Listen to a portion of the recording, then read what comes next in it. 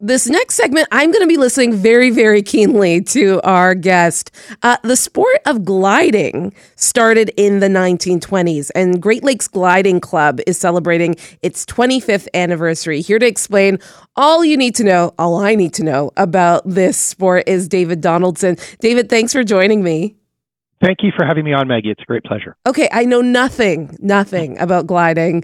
I have been Googling and researching gliding. So tell me, what is gliding, David? Yeah, so you identified it started as a sport properly in the 1920s, which is true. And it really advanced aircraft development in the interwar periods because, as we know, in the First World War, airplanes really became a major element for military aviation in particular, and through the Second World War as well.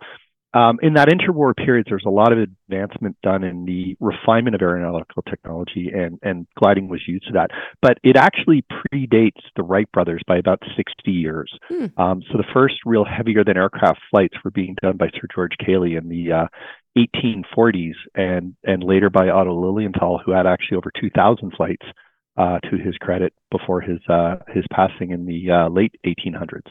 So as a form of aviation, it really predates that. And as a form of developing aviation, anytime you climb into an airliner and you look out at that long, thin wing, it has glider roots to it, because in gliding, since we don't have an engine, we are looking for minor refinements in terms of efficiency of the airframe so that we can go further and faster. Okay, so it looks like a plane, but it's unpowered. It's an unpowered aircraft. Exactly. So it's got a full fuselage. You sit inside. You're in a seat. You've got a joystick.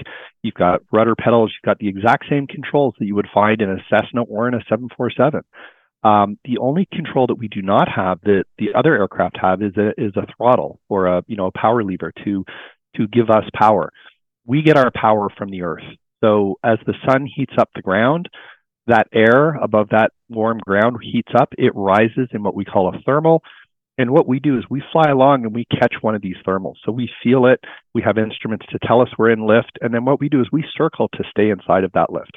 Wow. Now, Maggie, I'm sure you've seen an eagle or a hawk circling. Yeah.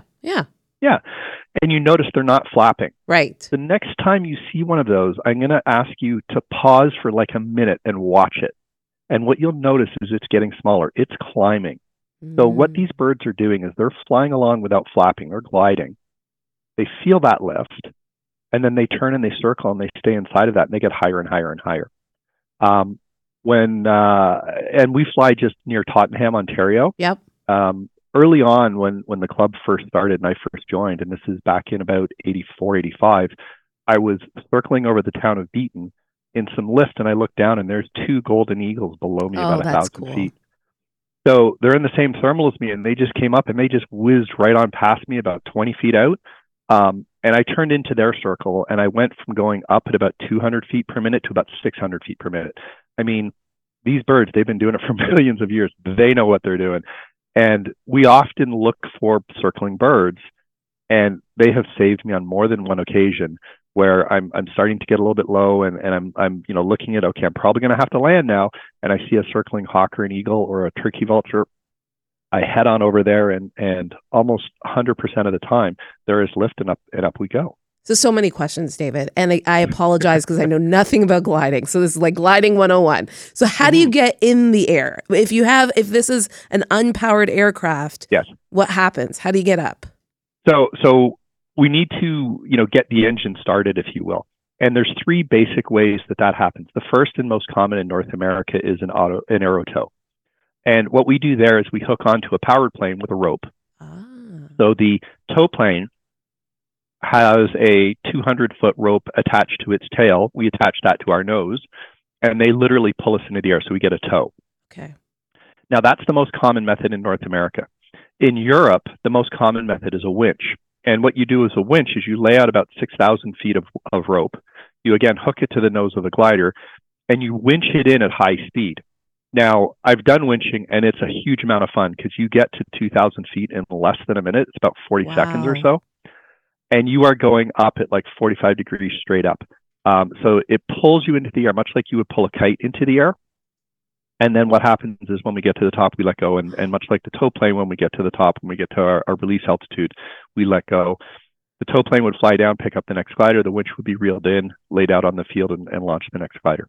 And David, I'm just curious. Yeah. On your first flight, were you scared? Because I'm just listening to this thinking, what if it falls out of the sky? Like, I mean, were you terrified? Because I think I would be terrified. No, and it's interesting because so one of the things that we do at our club is we do guest flights, and Maggie, you're more than welcome to come out and take a flight with us. I probably have to wear an adult diaper just to be safe, but okay, yeah. So it's very benign. It's very quiet. The amount of noise that we have in the cockpit is a little bit like driving down the road with your window open. Okay. Now, that's the tow portion, which is a little noisier. As soon as we let go from the tow plane, we slow down because the tow plane flies a little faster than we do. We're designed to fly a little slower. We slow down, so you've now rolled your window up, and you've got that little bit of buzz and hum behind you. It's very serene. It's very calm. You can have an easy, comfortable conversation with the other person in the plane. Like, there's not a huge amount of noise.